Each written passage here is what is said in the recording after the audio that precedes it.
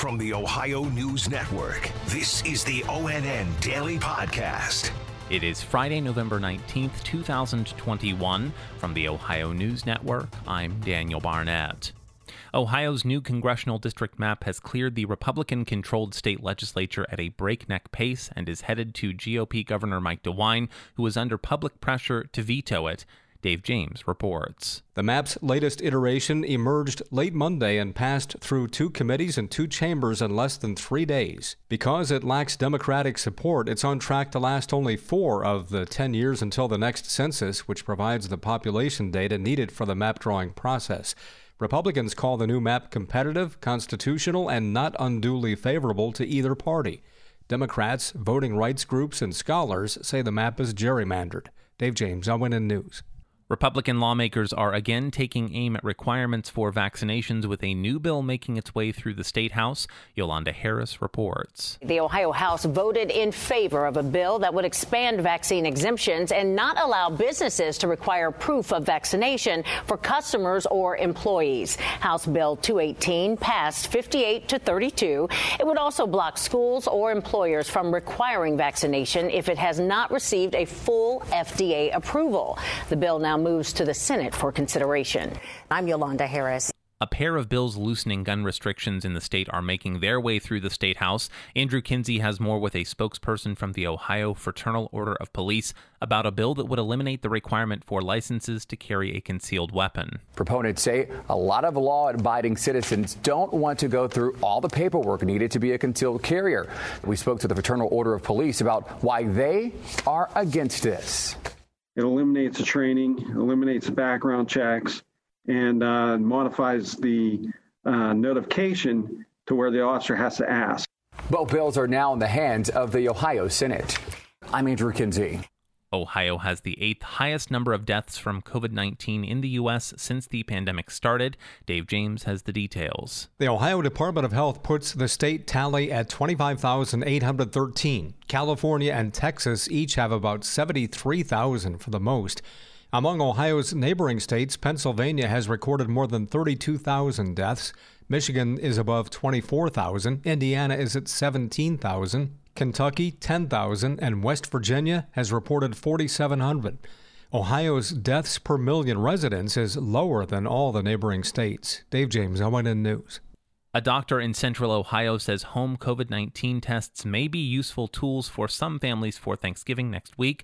Karina Nova reports. You can take an antigen test and you'll know your results in about 15 minutes. Dr. Gastaldo with Ohio Health tells me a home antigen test is a good test to let you know what's really most important. Are you contagious with COVID-19? In the setting of the holidays, home antigen testing can be considered when you have people from different families getting together, especially if they are going to be with senior citizens or people with compromising conditions. I'm Karina Nova.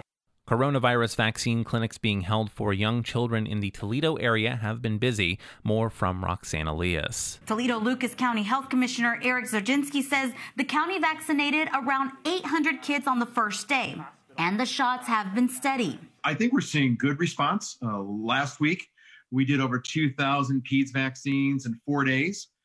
We're looking at probably doing about the same over this next week or so. Health officials say it's a step in the right direction with another countdown for the holiday season right around the corner. Roxanne Elias in Toledo. Ohio's unemployment rate dropped in the latest update from the state. The Ohio Department of Jobs and Family Services says Ohio's jobless rate for October was 5.1%, down from the revised 5.3% in September. The national rate is lower at 4.6%. The state says there are 289,000 unemployed workers in Ohio. Just over 5.3 million Ohioans are working. In suburban Cleveland, police in Lakewood are investigating several carjackings that happened at gunpoint on Wednesday. Lena Lai reports. Within just over an hour of each other, police responded to 3 carjacking reports in the city. The first was around 7:30 p.m. Those 2 suspects got away, but not with the car. The second was near the same area where 2 suspects stole a Jeep at gunpoint. And then the third happened at 8:45 after a suspect drove off with a car after threatening the driver with a gun. One of the vehicles has been found and returned to the owner, and no one was physically hurt. I'm Lena Lai. And a nationwide salmonella outbreak linked to backyard poultry that started nearly a year ago has now sickened more than 1,100 people and resulted in 2 deaths. Angela Ann reports. The outbreak has spread to nearly every state.